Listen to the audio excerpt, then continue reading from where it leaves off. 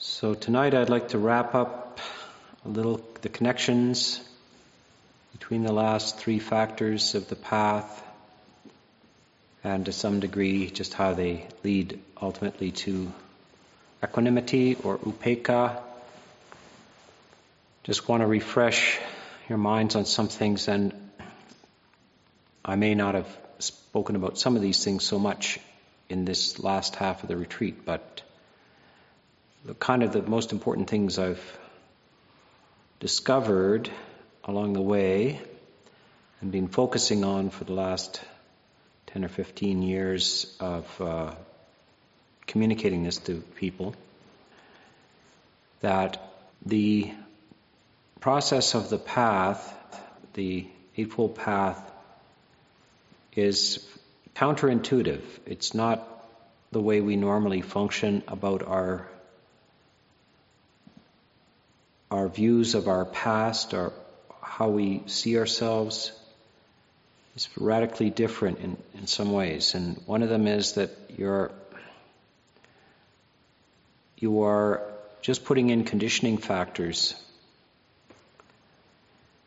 Because of the Buddhism has a very long view of what existence is, and that we come into this life with a huge structure of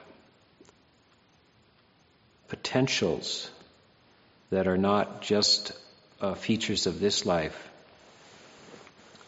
Buddhism doesn't try to, the Dhamma doesn't try to investigate the details of the beginnings of things in terms of biography, your autobiography, because it has a huge, vast past to it that most people can't access through memory. And there's a lot of parts of this life you'll never access through memory. When you try to analyze why you are who you are now by going back into the past and looking at various things, that's a major sport these days, and it's not part of the Buddhist process. Buddhism has some very effective techniques to undo what we think are the results of traumatic experiences or difficult experiences, problematic experiences, shaping experiences. They had all those things at the time, and people got past them in a remarkable way. Not just managed to cope with them, but actually got free of them. And the process was never through any kind of personal analysis or investigation of the events of their life. So it's important to understand that you can take a chance with that technique, but it means you're just setting aside analysis or close inspection of how certain events shaped who you are, certain events in your childhood or in your teens, or how shaped who you are. You can set that aside as it sometimes makes very interesting stories, but it makes good literature as well, but it may impede you in making quick progress on the path. So this is a commitment to setting that aside and just going straight for more or less dismissal of the charged emotions of the past. That's how they're diminished and eventually go to cessation. So that's the technique, and the technique is quite brusque. It's very brief description. There's a few suttas on how to dismiss the hindrances. And the first one is simply a prevention. Don't try to prevent them from arising to begin with. So these are the negative emotions. Try to prevent them from arising to begin with. Not honoring them, not giving them more value than they have. They don't they intrinsically don't have value. Not only do they not have value, but they are negative value. So we're attempting to prevent it from occurring before it starts. And then if it starts, the easiest thing is simply to brush off. You just walk past it. You dismiss it.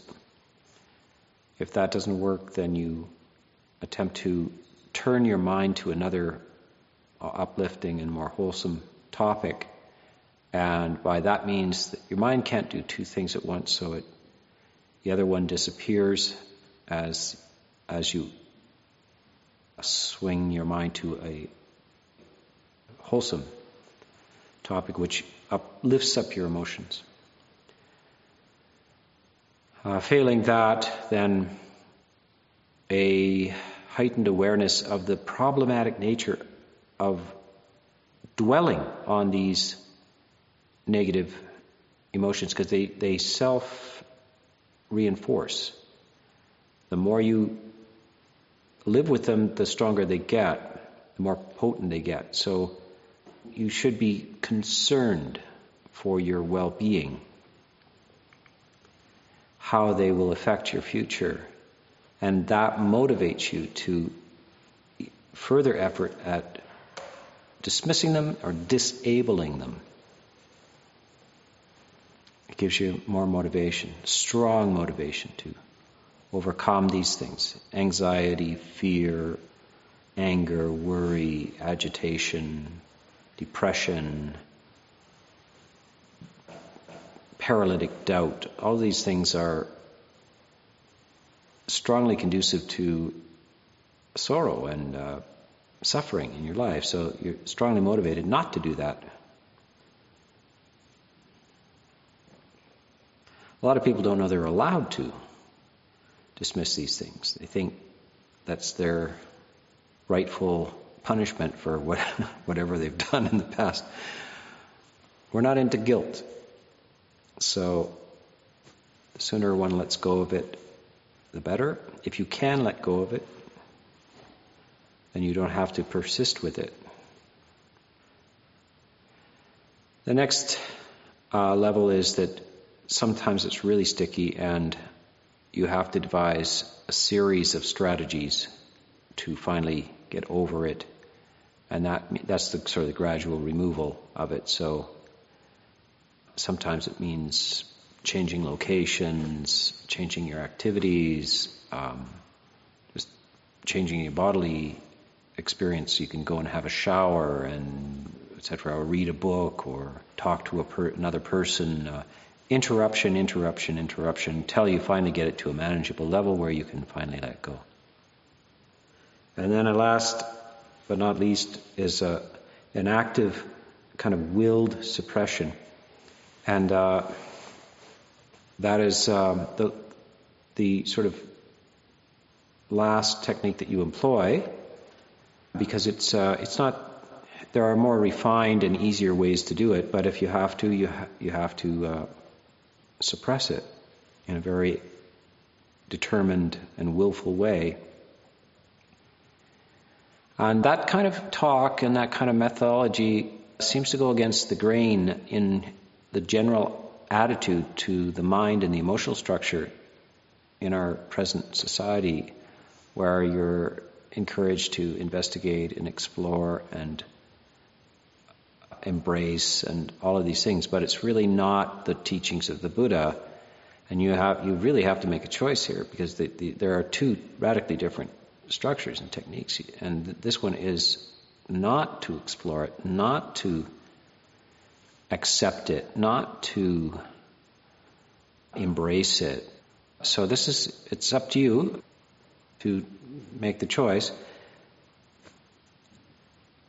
I don't find many examples of people in general in society who engage in those kind of things that really come out the other side in a much lighter and freer way. I don't see great success with those conventional methods. I see sometimes people understand themselves a little bit better. When they say understand themselves, they don't really understand themselves. They understand the story and the tangles that they describe as themselves. But it's usually not a very dramatically healthy condition that you emerge from. Where the aim of the Dhamma is a radical and much more extreme version of health, mental health.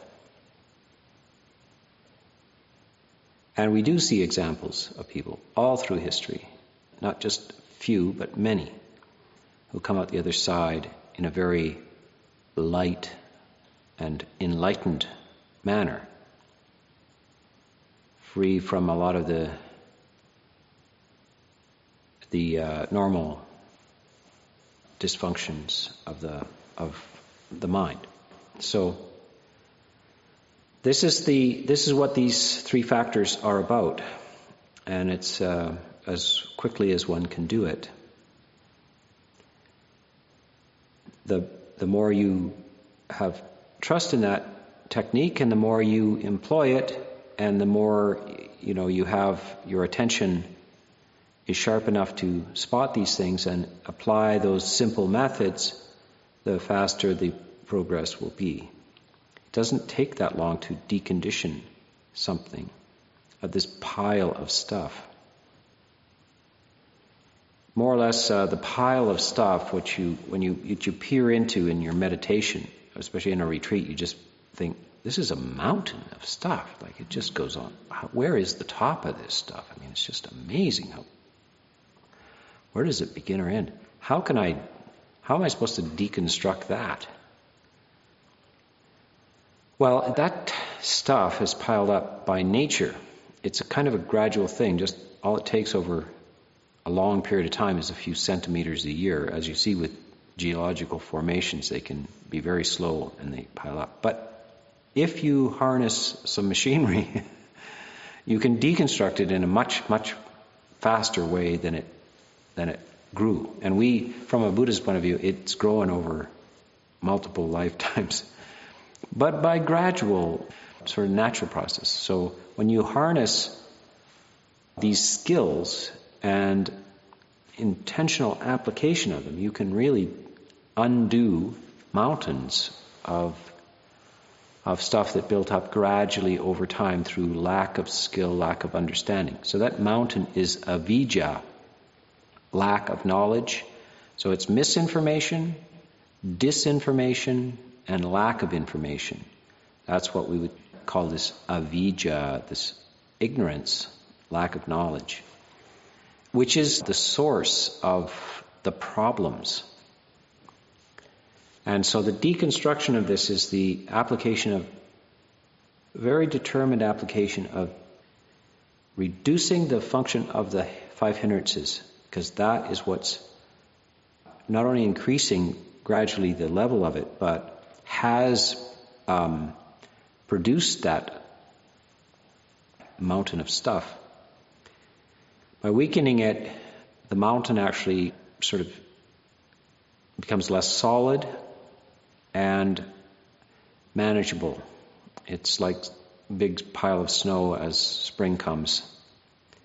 It starts to melt from within, and then it's easily removable eventually.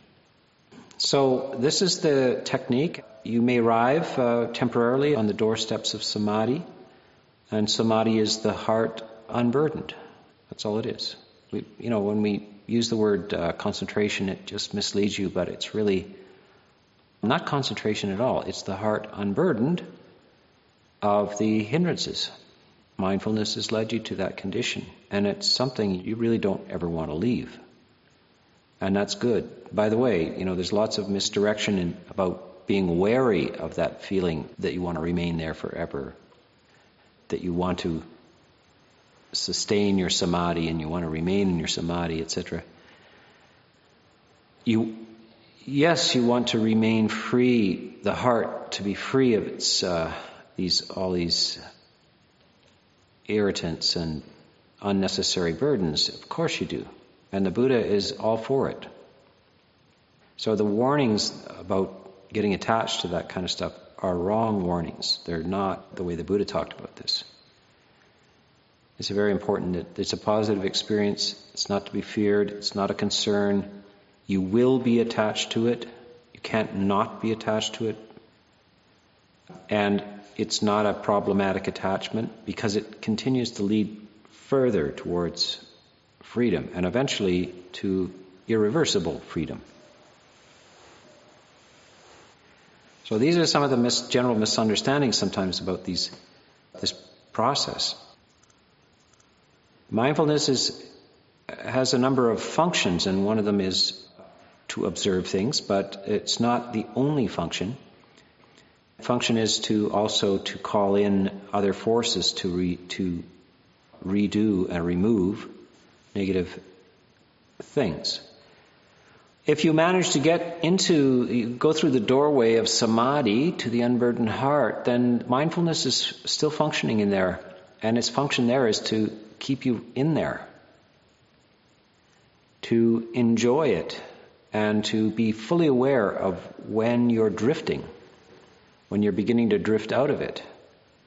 So mindfulness functions initially as a kind of bouncer, remover of troublemakers.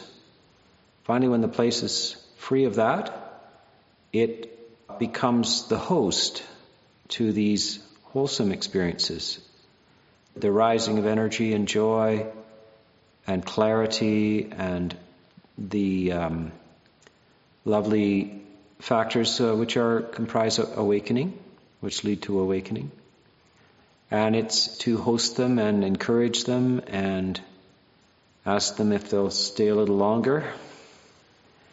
And so it's now changed its function.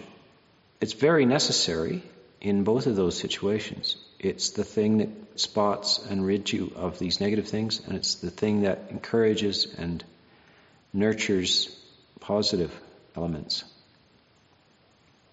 And it's not merely a neutral bystander that watches things.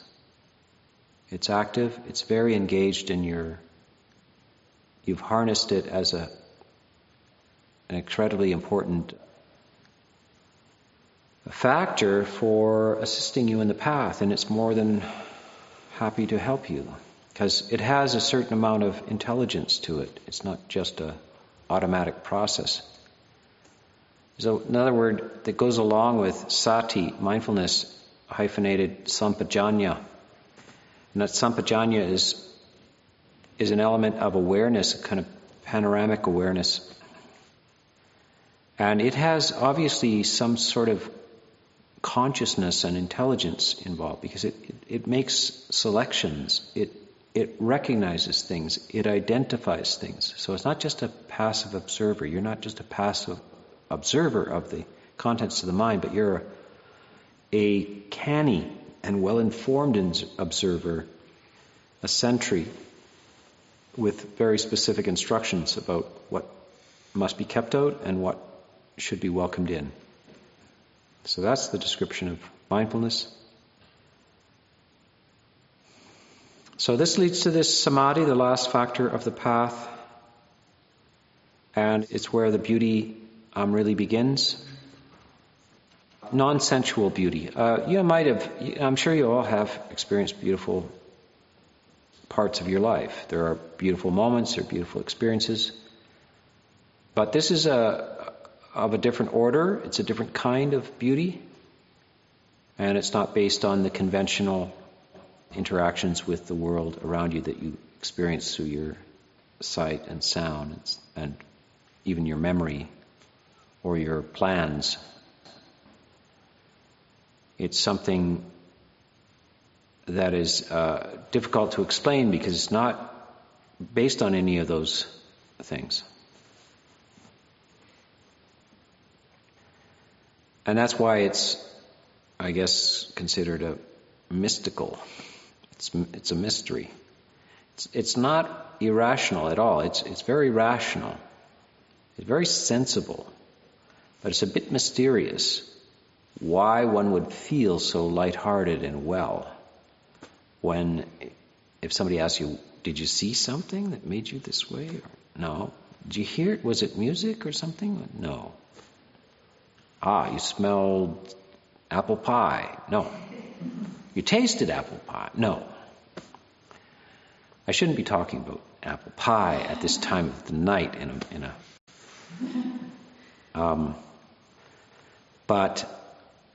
it's not a memory. Are you experiencing a memory of a beautiful moment? No. Oh, you have plans. You're going to Hawaii next year. No, it's not that. None of those things. A mysterious thing. It's just the absence of these burdens, the problematic burdens that haunt the mind, weigh on the heart. And so it's this absence is a strange thing. You feel light as a feather. There are gradations of bodily lightness, it's kind of lightness of the heart, but actually kind of a sense of lightness of the body as well. Even to the extent where you feel that you're going to float away.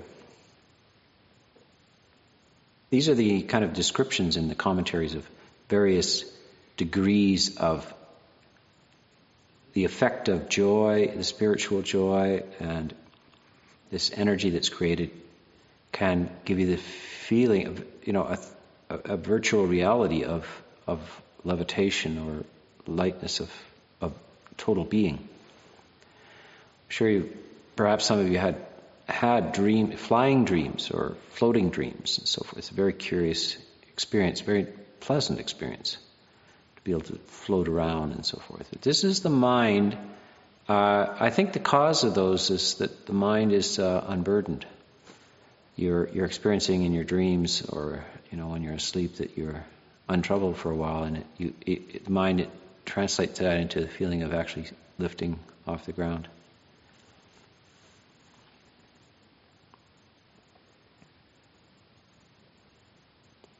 So this is this simple process. Now, this supports the arrival also of the mind at equanimity, especially if you touch into the first stage of samadhi. Afterwards, there's a residual experience. You feel untroubled, or whatever it was that was irritating you, and you found it to be issues in the world, problems in life. They don't seem to be problems anymore. You just think, what was the problem? That's equanimity. Equanimity is starting to form, and it's the post-samadhi type of experience. The worry part of your mind, the irritated part of your mind has been tranquilized, and you're walking around with well-being and maybe even enhanced clarity and sensitivity, but you can't seem to remember what the problem was. So that's a form of equanimity based on samadhi, but very mild samadhi. It's not the deep stillness of, the fourth jhana, the deepest levels of samadhi. It's what you already begin to experience this in just touching on that.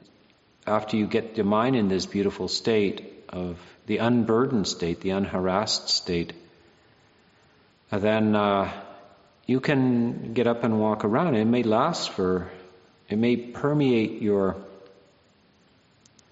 ordinary waking experience, moving about, doing things, etc., talking to people. It persists. It's not in a profound way where you can't speak, although that can happen too. It's possible if you get very continuous samadhi for a long period of time, maybe you're doing solitary retreat and so forth, and then you come out of that and you have interactions with people and they might speak to you, and you might be surprised. You have trouble actually responding. The words don't... Your language part of the brain is sort of shut down. Also, the more analytical side is kind of shutting down as well. But in the lighter, more mild ways, you still engage in conversation, but you might be a little less verbal, a little more simple in your speech and your response. It's just kind of this kind of maybe it's like after a massage or something like that. You just kind of don't really want to talk too much. So you can see this affects the mind in a very profound ways. It's possible to find areas of your mind you may not have encountered before, but it's really worth the exploration. Because it's not like it's only for a very tiny fraction of the population. It really is available for intelligent humans. You're all intelligent enough to come to a retreat. You're all intelligent enough to give ear to this Dhamma and these talks and so forth. There's no reason why you can't experience that. There are no good reasons for that. If I was in a maximum security prison, I might not be saying this. That the audience there it may be not possible in this life, but we're not in a maximum security prison here, so I would say that there's all kinds of potential with people. Anybody who can come and sit still for a week it's already quite admirable. It's not quite normal, actually. You're not quite normal.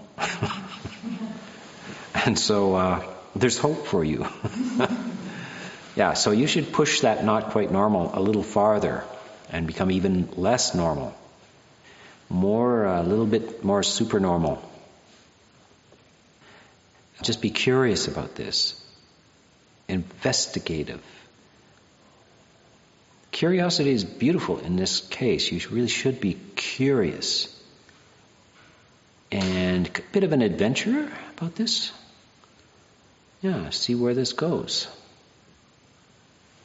Taking some chances even,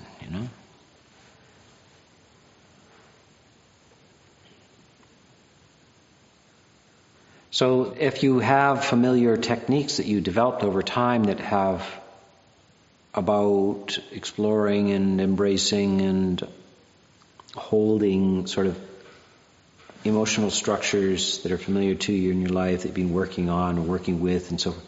This is different advice, and it's kind of putting it all aside and just sweeping it away and going for something, a positive alternative. And just see how it goes. Just be curious about that. If you haven't tried that, give it a shot. And give it a shot not just for an hour, but try it for the next year. So you have to give it a good shot to see if it works. And I guarantee I will give you your money back if it doesn't work.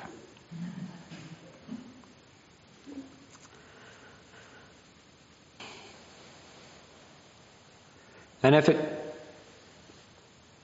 you manage to get your foot in the door of samadhi, and then the job is just to see how far you can go. And that has to do with, your circumstances in life. It's like how many opportunities you have to go on retreat, how much free time do you have, how much can you control the environment and your social, the demands on you, your what more or less your karmic dilemmas. Life hands you karmic dilemmas where you just don't have the time, and things are invading your space and your practice and so forth. So in that case, it's very difficult to really explore deeper into the samadhi. But if you have the opportunity,